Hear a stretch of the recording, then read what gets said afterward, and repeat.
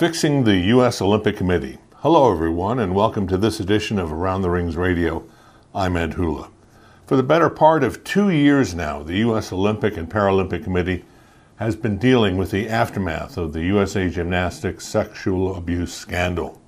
The specifics of the scandal, how it happened, who was involved, have been the subject of reports from the U.S. Congress as well as an independent inquiry funded by the U.S. Olympic and Paralympic Committee. In July, another report resulting from the sex abuse scandal was published, commissioned again by the USOPC. The big difference, a long list of recommendations for change, meant to apply to all the sports covered by the U.S. Olympic Paralympic Committee, and while intended to prevent future instances of athlete abuse, the report of the Borders Commission addresses the overall issues faced by athletes, with their welfare, as well as their ability to be a part of the decision-making and governance of Olympic sport in the U.S. The Borders Commission, as it's known, was chaired by Lisa Borders. She's the former president of the Women's National Basketball Association, former executive with Coca-Cola, former vice mayor of the city of Atlanta, and past president of the Atlanta City Council. Still an Atlanta resident, she joins us today from the Around the Rings headquarters in Atlanta. Thanks very much for joining us today, Lisa Borders. Ed, terrific to be with you. You spent 9 months working on this report. It's a pretty substantial commitment of time for you and the 8 or 9 other members of the group. And what we see is really, from my experience, the most comprehensive set of recommendations for change that's ever been tossed the way of the U.S. Olympic Committee. Were you expecting what you did to come up with to be so far-reaching, to be so extensive? Well, actually, yes, and it's a privilege to be with you and Sheila today, Ed, so thank you so much for having me and for highlighting the work of the Borders Commission.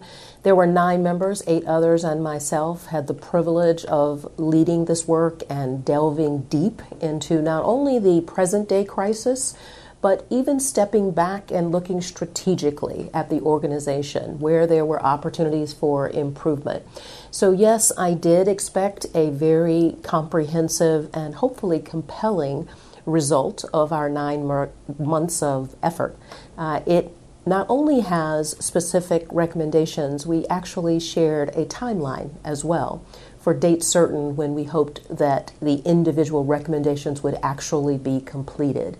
So it is one of the most comprehensive studies, I think, and series of recommendations that have ever been offered to USOPC in its 40-year history. Have you looked at any of the past reports or investigations, inquiries that have been made into the U.S. Olympic Committee? Absolutely. Not only did I look at them, the entire Commission spent what we call phase 1. This work was done in 4 phases, and the first phase was actually, I would call it a level set, where each of us had the opportunity to read previous reports and previous Commission documents, congressional reports.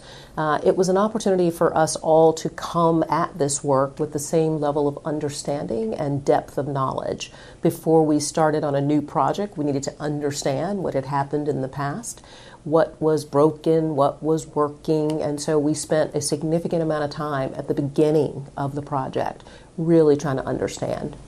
You had a clued-in panel, though. They were well experienced. They know about the U.S. Olympic Committee. They're athletes. They're people who've been to the games. Yes, it was a very diverse group. So there were current athletes. There were retired athletes. So there were Olympians and Paralympians on the panel. There was a large NGB representative, a small NGB representative. There were 3 independent voices like my own who are in the sports industry or have deep knowledge of the sports industry and the U.S. sports model, but who did not serve, for example, on the USOPC board. We were an independent panel. We were chartered by the USOPC, but we had complete independence and a very broad set of objectives that we were to tackle. There were 3.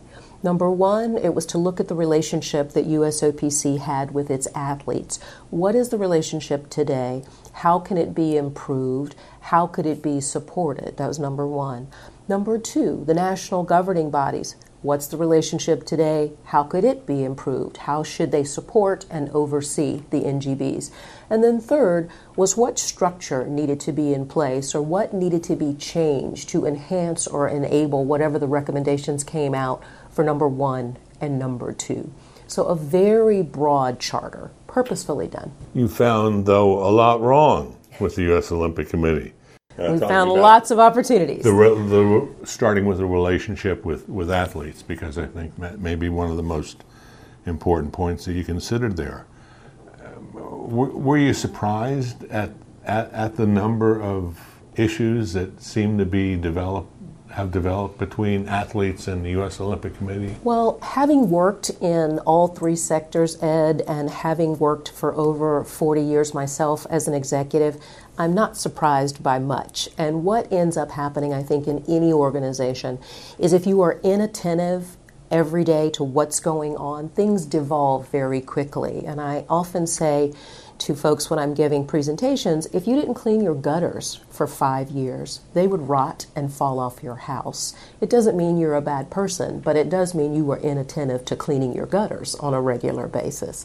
The same thing could be said for relationships. They take work every single day, whether it's you and me or a team of people or an organization like USOPC and its primary constituency group, the athletes. So it was unfortunate, but the good news was USOPC recognized that they had a problem and said, come and help us fix it. You guys go off and study and figure it out. The number one issue, of course, was the relationship with the athletes.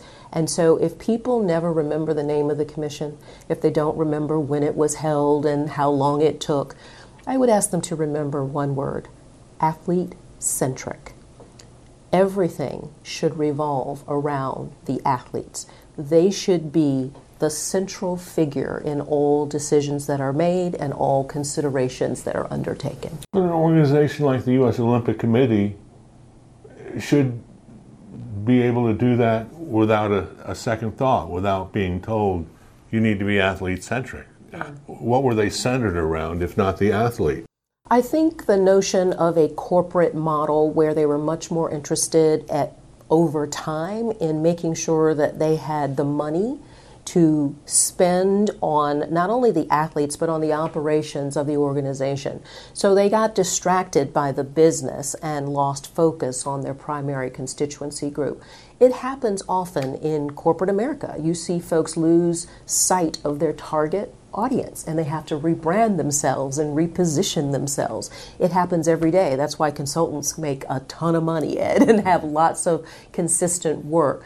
It's not an excuse. It's an explanation that over time, if you are not very deliberate and very focused, you very easily get distracted and lose your way. Not out of bad intention, just from being unfocused on your primary concerns. How did you come to this conclusion that revenue generation, winning medals, was more important than taking care of the athletes? You had people come talk to you about this, testify? Sure. I mentioned we had 4 phases of our work. The first was the level set and everyone getting educated. The second was bringing our own ideas. Each of the folks that were on the Borders Commission brought ideas about what needed to be changed. The third phase was actually talking to people and trying to test those ideas, validate or invalidate what we were thinking, as well as get new ideas and new insights from those who were the most vocal critics of the USOPC, those who were currently competing, those who had retired, those who had worked formally at USOPC. We had a nice array of people. We invited some 73 people to come and talk with us. And out of that 73, 62 of them did, in fact, speak with us. Each of the categories were broken out between athletes, Paralympians, the NGB representatives, and folks who had worked at USOPC. We tried to make sure that we had a nice, broad, diverse group of people. In every one of those categories, for example, women were at least 34% of those that we spoke to, with the exception of USOPC, because historically it's been men. So there was only a 24% representation there. But for example, of the 63 people that we spoke to, 11 were Paralympians, 6 of them men, 5 of them women. So we were very, very deliberate and precise about not only who we talked to, but the groups that they represented, so we could get a nice, broad perspective on what was going on with the organization. And this inquiry, your commission, was created as a result of what was going on at USA Gymnastics. Correct. But your brief, the work that you did, encompasses far more than just what happened with a single national governing body. You are exactly correct, Ed. And actually, that is one of the distinguishing characteristics also of the Borders Commission, is that we didn't just talk about the acute issue of today. We looked strategically at the organization and said, what are the changes that could be made, whether it's by the bylaws or through the Ted Stevens Act amendments? What are the things that would make this organization sustainable for the long term and have it be more effective and more efficient? So the mandate was broad on purpose, and we embraced it and completely leaned in and said, okay, let's dig in and do the work, which is why it took 9 months. It's like birthing a baby. Almost. Is it, is it fair to say that other national governing bodies have the same problems as USA Gymnastics, or a situation that could result in the same sort of thing that happened with USA Gymnastics? It is fair to say that the problem is more pervasive than we all originally expected. We thought everything was just in one NGB, one national governing body in gymnastics, and we found, particularly talking with athletes, that there are problems in other NGBs as well. And so one of the recommendations you might have seen, there were 5 big ones, but one of them specifically, the second one, talks about certifying national governing bodies and having a certain set of performance indicators that you need to hit as an organization, professionalize these groups, ensure that they have athlete panels and that athletes are 20% of the panel so that there's good representation there and your focus stays right on the athlete. But we also said in that recommendation, USOPC, not only should you oversee the NGBs, you've got to support them better. They now have more compliance requirements than they've ever had before. They need some financial help. They need some governance help. They need operational help. You are the mothership, for lack of a better term. So you should support them and you should oversee them. And that oversight requires that everybody understand what the performance indicators are. So it needs to be a transparent set of certification requirements. The U.S. Olympic Committee is trying now to work with USA Gymnastics. It called for the board there to resign. Other steps have been taken directed at changing USA Gymnastics. But is that all that can be done? Was the U.S. Olympic Committee empowered at that? Now is it empowered to take action against USA Gymnastics? I guess what I'm saying is there seems to be some confusion, some ambiguity about whether the U.S. Olympic Committee actually has any control over these national governing bodies. It's a great question. What we would tell you from the Borders Commission after our research, there is significant what we would term implicit power in the Ted Stevens Act today. Our recommendation in recommendation number 5 was to add explicit power to the Ted Stevens Act, which gives or will give explicit authority to the USOPC to oversee and direct the behavior of the national governing bodies. So historically, It is my understanding that there's been a very narrow reading of the Ted Stevens Act, and the USOPC has not always exerted what we feel today is the authority that's in the Act. And so we said to them, listen, you have a lot of authority here already. Some of it is implicit. We would recommend that Congress add explicit powers so there is absolutely no confusion, that there is very definite clarity on what you can and cannot do. So, for example, they can decertify a national governing body. Very simply, Ed, how do you decertify if you never certified? Today they recognize NGBs, and we said that's an informal process. You need to certify them, and they need to have to reach that bar of performance on a regular and consistent basis. You need to audit that performance. The third recommendation was to get a chief compliance officer who would be the person having broad and primary authority to ensure that things like the NGB performance levels are met. So when you think about this organization, there are some things that were already in place, but they have not been formalized or they have not been professionalized. And we said, okay, cut it out. You're big boys and girls now. You've been at this for 40 years, which is still a relatively short period of time. 25 years is a generation. So this is only a generation and a half old, but it's time to rethink how you operate on a regular basis. The people who came to talk to you, many of them wanted to be confidential. They did. Why is that? What the interviewees told us is there was a lack of trust of the NGBs, of the USOPC. Whether it was warranted or not was not in our purview to go figure that out. We had to accept at face value that many of the athletes and some of the folks who had worked at the NGBs or at USOPC in previous lives felt uncomfortable sharing their names. We initially had planned to have as one of the appendices a list of the names of all of the people we talked to and their affiliation and where they work today.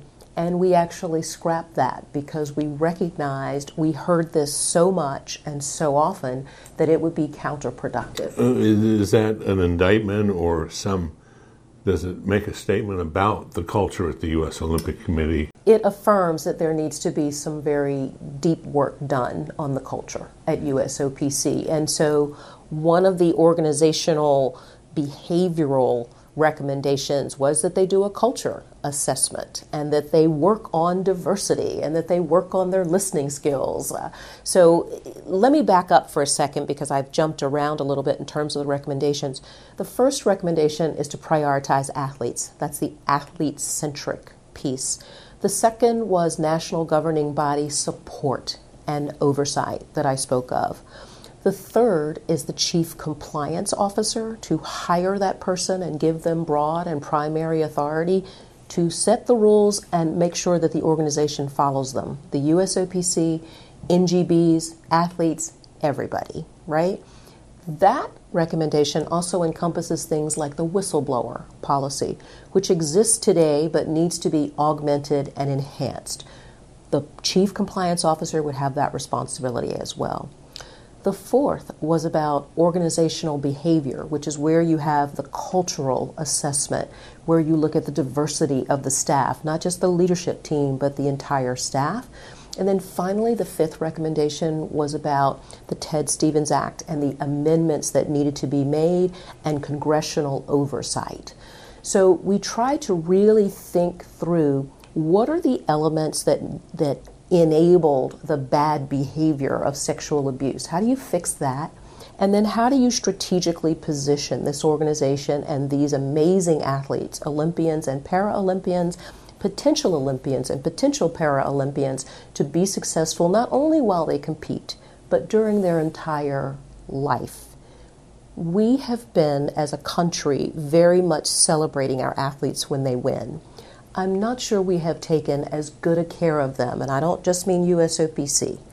I mean all of us as Americans. We really sort of use them and walk away. We've got to do better. So there's recommendations in terms of athlete-centric, supporting athletes not only while they're training and while they're competing, but even after they retire. We call for things like better health care, better mental health care. Well, your report refers to athletes who retire, who go into bouts of depression, consider suicide. It's a tough time. That's right. For them, and currently they're not covered by U.S. Olympic Committee health insurance. Yeah, there are lots of different reasons for that, I suppose, but what we recommended is that they overhaul the healthcare system and they rethink how they offer care. Everyone might not need the exact same healthcare, but everybody needs some degree of healthcare. And we were able to isolate that mental health was a far bigger problem than any of us anticipated. If there was any surprise for me personally, it was that mental health jumped out at us over and over and over again. And what it made me think about was folks in the military who come home and attempt to transition to civilian life, and many of them go into bouts of depression, women first among equals. So I really think this is not an isolated problem to athletes and Olympic and Paralympic athletes, but we had a clear issue in that area, and so we wanted to call it out, and we did. Moving to the involvement of athletes in the decision making Yes. at the U.S. Olympic Paralympic Committee, very striking recommendations to increase the number of athletes who are members of the board of directors, who are working at the U.S. Olympic Committee. Right. How important is that going to be moving forward? I think it is one of the most, if not the most important recommendation, because you ask at the top of our conversation, how did they lose their way? If the voices are not at the table, and I don't just mean you go outside, ask their opinion, and then come back in and filter it, athletes need to be sitting at the table. They are the primary constituent group. Without athletes, we don't have any representation, not from the U.S., not at the international game, not anywhere, right? Mm-hmm. So the athletes must be taken care of. Their voices should be very prominent at that table. Just as you need the business people to run the organization, you need to get the athlete's perspective on whatever you're trying to change. Short story. When I had the privilege of leading the WNBA, I inherited things like the three-point shot and a 14-second offensive rebound clock. Those things did not come directly from business people. Athletes had voice, and there were 3 years worth of data studying if the athletes could make a three-point shot and what would it take, where should we put the hash mark. Those types of inputs are critically important because you and I are very smart, but we're not shooting the basketball. We're not lacing up our sneakers and running up and down the hardwoods. So the people who actually are doing the action, taking the action on the field of play, on the mat, on the grass, wherever they are, they need to let you know what's happening on the field of play, right? And what's happening from their perspective. The same thing is true in corporate America and even in nonprofits. In corporate America, we call them target groups, and we use focus groups to get their perspective. When you govern a corporate entity, you have independent directors. So this model exists everywhere. It's not new. It just wasn't being followed at USOPC. We're talking today on Around the Rings Radio with Lisa Borders. She was the chair of the Borders Commission, which reviewed the operations of the U.S. Olympic Committee during the past year and come up with an extensive series of recommendations for change at the U.S. Olympic Paralympic Committee. How much more representation do athletes need on the USOPC? Today, I recall it's a 15-member board, and we recommended that a third of those positions, or 5 of those positions, be held by athletes. We even were prescriptive in saying at least one of them should be a para-Olympian. The same rationale follows there. We recognize that there need to be independent directors. We understand there are IOC members that are required to be on the board. We took all of that into account. Now someday, 5 years from now, 2 years from now, they may say, let's increase the size of the board. Who knows what they will say? The point is you need to have your primary constituent group have a significant and prevailing voice. A few years ago, the decision was made to move the board of directors to more independent members. The reasoning was, I'm not sure what the reasoning was today, but it is a big change what you're proposing. It is. We don't question what was done. We weren't there 5 years ago or 10 years ago to hear what the discussion was and what the rationale was. But what we know is that we have devolved today to a situation that is not helpful to our athletes. And so we recommended that we course correct, and that means reconstituting the board per these recommendations. The board of directors includes, as you say, International Olympic Committee members in the United States. The report mentions that conflicts of interest can occur, have occurred, with IOC members making USOC decisions. In what ways are there conflicts? What should the IOC members not be involved with when making decisions? Anything that has an IOC member's personal or professional interests before the interests of the organization is a conflict. And so I don't want to be precise and call out anybody's name per se or their situation, but we very clearly said you should recuse yourself. You should not be voting on things where you or your family or your professional organization in some way benefits directly from the vote that you are about to make. And this has happened? It is my understanding that it has happened in the past. I am not familiar with exactly, I'm not on the board, have never been on the board, so I wasn't there, but there was rumor that this may have happened in the past. So we just wanted to call it out and say it should not happen, period, full stop. And what role should the IOC members play on the board? Right now, according to the voting formula, I believe IOC members have one vote that's split among however many IOC members there are. We did not study that at all. We were much more focused on the athletes and the absence of their voices. There was no indication that there were challenges or problems with the IOC votes per se, or how they voted, or the formula, so that was beyond our purview. And there is an Athletes Advisory Council that represents the interests of the athletes. You're talking about something more than just giving the AAC more power.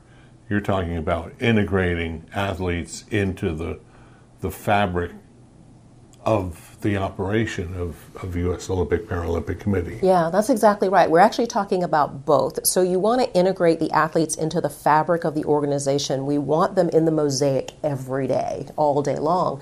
At the same time, you want the Athletes Advisory Council to be a strong voice. So we asked to have it reemerge as the voice of the athletes. We said you should give them support, financial and operational. We called that out, and it's actually an item on the recommendation table that says by date certain, we think that you should give them a budget so that they can hire administrative help, legal help, whatever it is they need, so that they too can focus on the policy concepts that they need to focus on and still get the administrative work done or the legal work done as it might be. You have mentioned the Ted Stevens Act several times. That is also known as the U.S. Amateur Sports Act, passed in 1978. Correct. And is named after the Alaska senator who shepherded that legislation.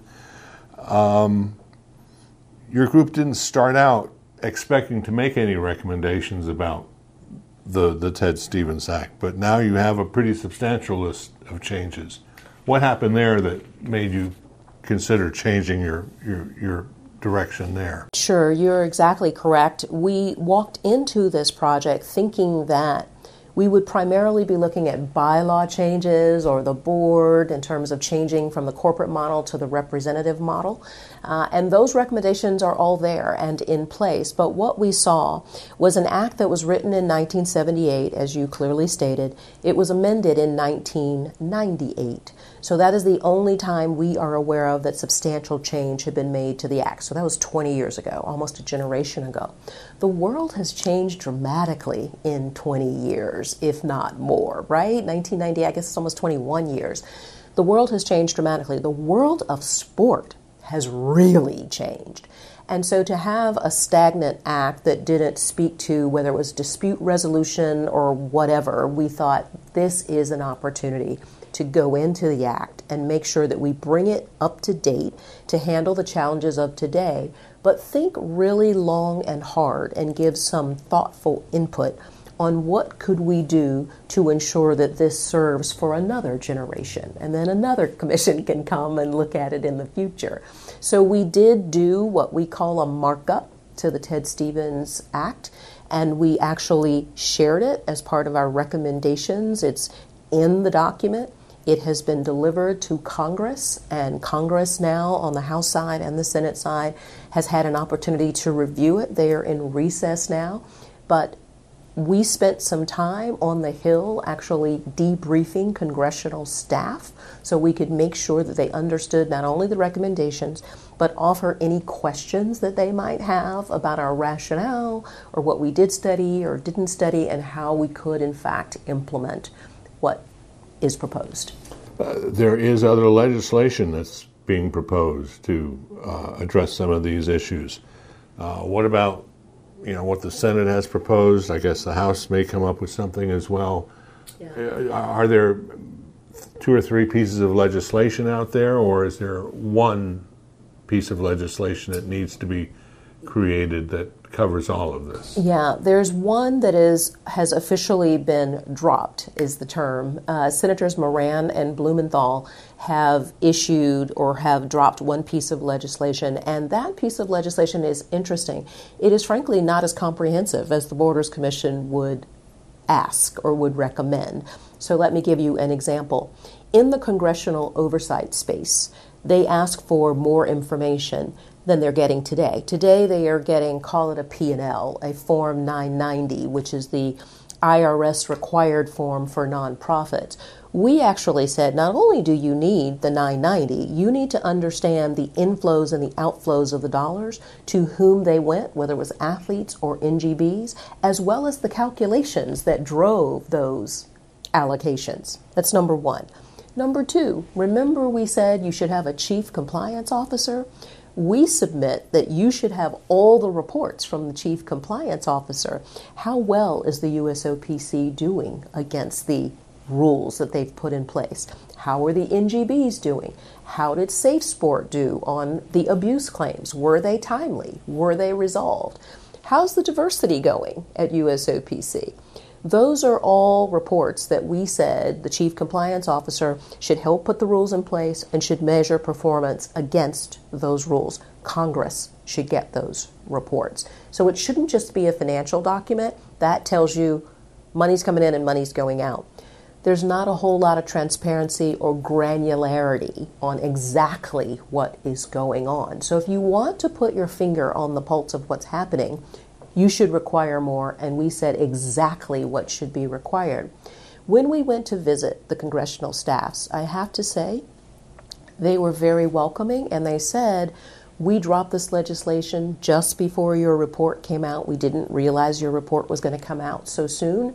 And so will you help us? Will you stay engaged and help us mark now the bill that we have in place? And of course we said yes. We have no pride of authorship here. We want things to be better.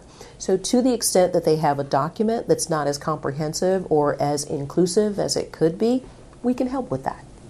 Will there be enough motivation on the part of Congress to act, to do something with this legislation? Because there's always the danger that other things come up, right, and it goes by the wayside.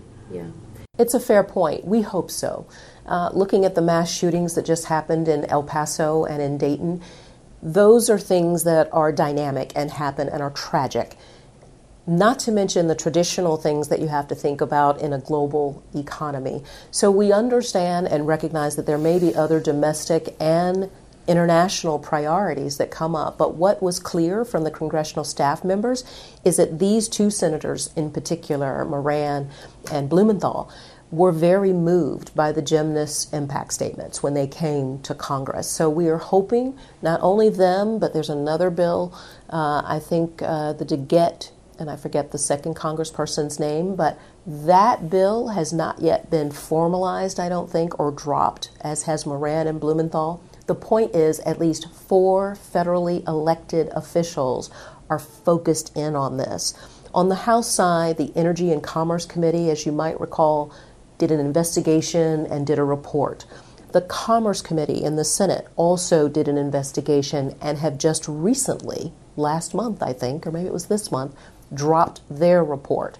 So it is on the radar screen, for lack of a better term, and our commitment is, as a commission, that we will continue to help as long as we are asked. The legislation in the Senate proposes that the U.S. Olympic Paralympic Committee could be disbanded if it fails to protect athletes. Should the government have that kind of control?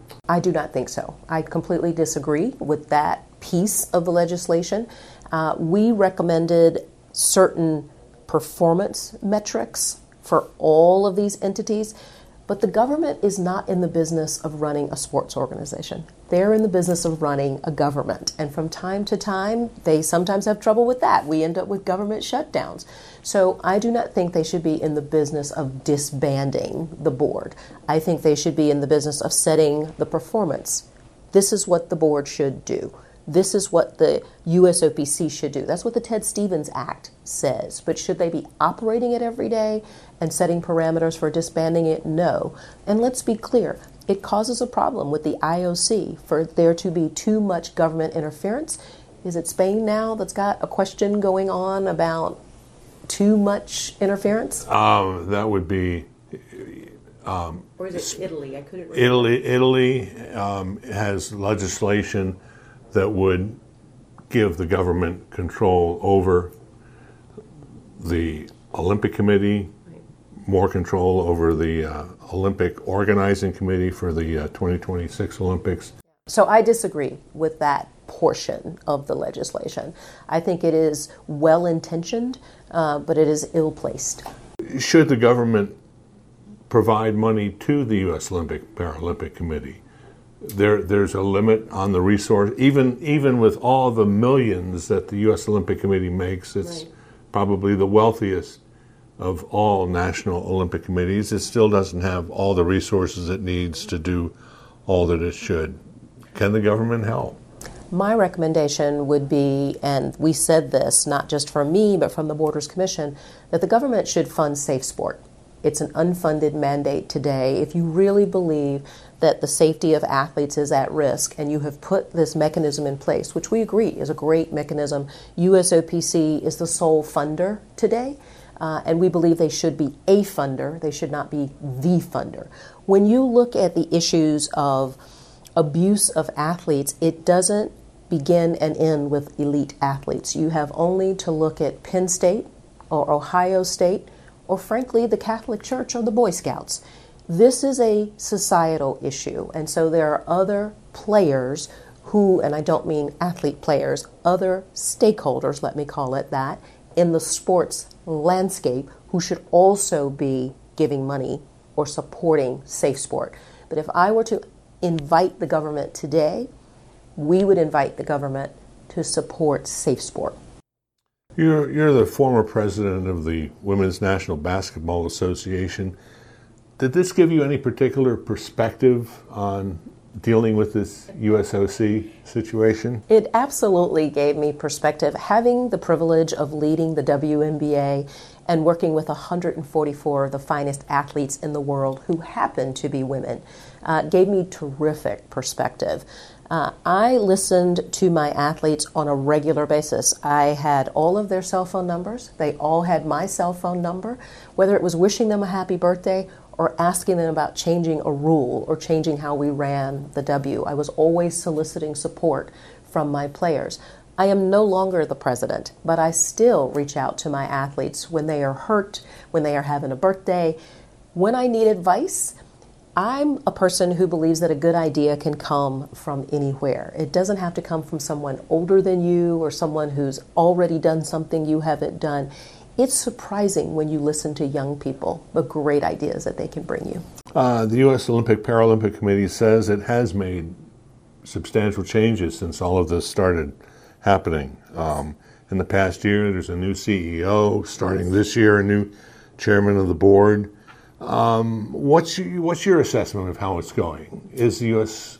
OPC making changes? Yes, not only are they making changes, they are absolutely on the right track for not only commissioning our group, but also taking steps like supporting SACEMORT and embracing it wholly. I am really, really impressed with Sarah Hirschland and Suzanne Lyons, who are CEO and chairman of the board, respectively. They inherited not the best of situations, but they are cleaning it up day by day. They are admitting where mistakes have been made, which is the first step to fixing a problem, is recognizing that you have it, acknowledging it, then addressing it, acting on it. They are doing all of those things. I mean, you found a number of points that need to be changed, some bad things going on with the U.S. Olympic Committee. Yeah. How about good things? Yeah. You know, amidst all of this, are there good things happening at the USOPC? There are good things happening, and I would encourage you to talk with Sarah and talk with Suzanne. They can give you even more specifics than me, but let me start with a couple. One of the things we talked about most specifically was the athlete-centric piece of all of this, right? So the money for medals, the operational MO, if you will, of the USOPC has already been renounced. And Sarah and the staff have said no more of that. We lost our way using that strategy. We want to come back to the athletes being the focal point. We want to make sure that when we compensate people, not just their base pay, but their bonuses, that we have it be commensurate with performance in terms of supporting athletes. So Sarah will be able to give you more details on how she did that and why she did that. But that's a huge step in the right direction, making sure that the athletes feel that they are being protected, served, and advanced. Those three words, athlete-centric first, but that athletes are always protected, served, and advanced, was sort of our MO as the Borders Commission as we talked about all of the changes that we might recommend. That should be the filter through which we look at everything. With Tokyo coming, Yes. Less than a year from now, you know, in the past, people ask the U.S. Olympic Committee, how are you going to do on the medals in Tokyo? How are the medals going to be in Beijing for the U.S.? Is that appropriate anymore? It is appropriate, but you must have a better balance. You can't have one over the other. They work in tandem. If you do not have healthy athletes, and we know this from a physical standpoint, right? We always think about if their muscles aren't toned, if their body fat isn't a certain amount, that they won't do well, right? The same is true of their mental health and their psychological health. If they are experiencing abuse of any description, it's not going to work long term. So yes, it's appropriate, but it cannot be the only thing that's important. It cannot be. The people come first, and when they are healthy, top to bottom, left to right, the medals will follow. I'm looking at the list of major recommendations that you've made from the Borders Commission, Yes. including the hiring a compliance officer. That's supposed to happen December this year. You have a complete timetable here, including Yes. replacement of a U.S. Olympic Paralympic Committee board. That's right. How these are recommendations. Yes. What's going to happen to them? Will some of them be adopted, not all of them? Do you have a role to play in making sure that some of these are paid attention to and enacted? Right. This was a labor of love for the Borders Commission, but we are a panel of independent folks making recommendations to the USOPC. Our work was technically complete when we turned in our report on July the 17th. What we have said is that we hand it over to you. If you have questions, USOPC, please feel free to ask us and we will step in at any point. But we don't have authority, Ed. That authority resides with the USOPC board. What we found when we talked with the board, and we have briefed them formally, is that they were incredibly receptive to all of the points that we were making. The reason we laid out a timetable is because we realized this was a lot that we studied, and it was a lot of recommendations. We had to prioritize them because you cannot do everything all at once. You end up not getting anything done. So the reason you see the dates and the years and the specificity is we wanted to lead by example. If we're going to tell the USOPC, you've got to prioritize, you've got to put dates and time certain and hire these experts, we wanted to do the same thing, give them an actual roadmap as to how to get it done. They're busy running the organization every day, so this was our consulting engagement, for lack of a better term. But we have influence. We do not have authority. Our hope and expectation is that they will take all of those recommendations and that they will attempt to get them all done in due course. Have you gotten any pushback on any of these proposals? We have not. No pushback whatsoever. This report came out in July. The U.S. Olympic Committee, Paralympic Committee Board of Directors next meets in, I think, September. Is the General Assembly? Yes. Will you be reporting to them? Will you be talking to the board about what's happening here? Yeah, we will not be reporting to the board. The board has received not only the Borders Commission work, there was an NGB council that did a substantial amount of work, and there was one other group, if I'm not mistaken. But the point is, all of those reports are going to be rolled up, I think, and presented to the Olympic movement community at one time at the General Assembly in Colorado Springs in September. Does everything have to be approved at once, or can it be, we'll take care of this time, and then we'll deal with the Ted Stevens Act, we'll deal with preparing congressional reports at another time? I don't know. I'm not familiar, because I'm not on the board, as to how they proceed, if they will adopt all at once and say, we'll do this over time, but we're going to adopt the plan. I don't know how they will do that. They are already, just as a reminder, reporting to Congress and filling out the Form 990. But what we are asking them to do, of course, is an enhanced version, not only of the 990, but add some additional reports on the basis of the hire of the Chief Compliance Officer. So again, our hope and expectation is that they will adopt the Borders Commission body of work in whole, and that they will attack it month by month, piece by piece. Apart from these direct issues involved with the Borders report, I'm just kind of curious to get your opinion, if you can share it. Sure. Last weekend during the Pan Am Games, 2 U.S. athletes made silent protests during the playing of the national anthem, during the medal ceremony. These expressions are banned by the IOC as well as the USOPC. What do you think about that? Is it appropriate, and what should the U.S. Olympic Paralympic Committee do about a situation like that? Yeah, it's an interesting question, and I would take you back, Ed, to my first season at the WNBA, and I had athletes protest in the very same way. They wore different shirts from their required shooting shirts during warm-ups, and we ended up actually fining the athletes, which is the traditional thing that you do. When your shirt's not tucked in or when you do something inappropriate, you get fined. What happens in a professional league, and this is very much similar to USOPC and IOC, is things automatically happen when you do something that's considered inappropriate. So that's what happened at the WNBA. The fines just automatically happened. After 2 weeks of talking to the athletes and thinking through this and realizing we're in a new day, athletes have been activists since 1960s. You can go back to the 60s and the Olympics where people were protesting. It is a formal platform that these athletes have when they win medals, when they attend, when they compete, and certainly when they win. I do not think it's inappropriate. This is something that IOC and USOPC are going to have to deal with. I do not think it's inappropriate. According to the rules, it is inappropriate today.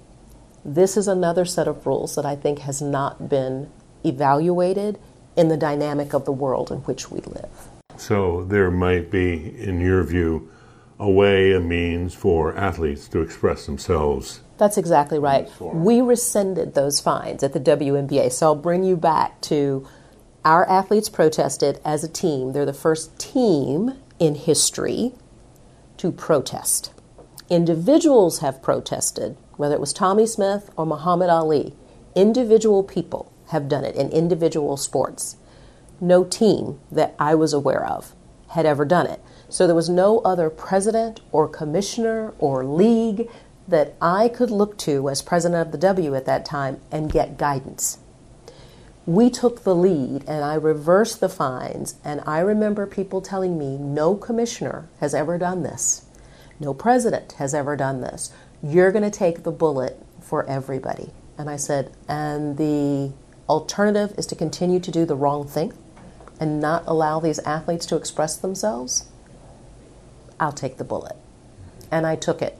So if you Google me, you will find that fines were imposed, and I was the person that took full responsibility and rescinded those fines after talking with my athletes, my primary constituent group, after recognizing what was going on was not appropriate. Young African American men were losing their lives in communities across the country. The Dallas police officers had been shot. It was a horrific time. We continue with that same situation today. So before Colin Kaepernick kneeled, the women of the WNBA took a stand. And I stand behind and beside our athletes. I think the IOC and the USOPC might want to study this and do likewise. Finally, you've gotten to see the good, the bad, the ugly, to say, about the U.S. Olympic movement, the Olympic movement in general. What's your viewpoint of the future? Is the Olympics still a relevant event, a relevant movement for young people to follow today? Absolutely. Sports is an international language. There are only two, sports and music. The world is a really intense and crazy place right now. Sports is a unifying force, an international language that we can all speak. You don't need to know a word of the language. You can sit beside someone and be rooting for the other team or the other athlete, but you are rooting for sports. And so I think there's an invaluable role that not only USOPC and IOC and all their compatriots around the world can play, because we are in such a divisive time. Sports is a unifier. So I not only am optimistic, I am enthusiastic about the Olympics and the Olympic and Paralympic movements. My thought is, like all things, they require attention and focus and evaluation on an ongoing basis to make sure that you are on the right track. From time to time, we all get in the ditch. But tomorrow is a new day, and you have an opportunity to get back on track and get it done. And our athletes are getting it done, and we need to support them as they lead us to a new day. And athletes feel that they have been shortchanged, given short shrift by the Olympic movement in the United States. Simone Biles last week said, "We've done everything you asked us to do." That's right. And now it's your turn. We have, unfortunately, subordinated their voices. And what this report says is elevate their voices. Put them at the heart of everything that you do, and we will be back on track. Period. Full stop. Lisa Borders, it's been a pleasure talking with you today. Thank you, Ed. It's been my pleasure as well. We've been talking with Lisa Borders, chairman of the Borders Commission, the group that evaluated U.S. Olympic Committee policies, procedures over the past year, and a very substantial list of recommendations for changes have resulted. Thanks for joining us on this edition of Around the Rings Radio. I'm Ed Hula. For more than 25 years, your best source of news about the Olympics is AroundTheRings.com.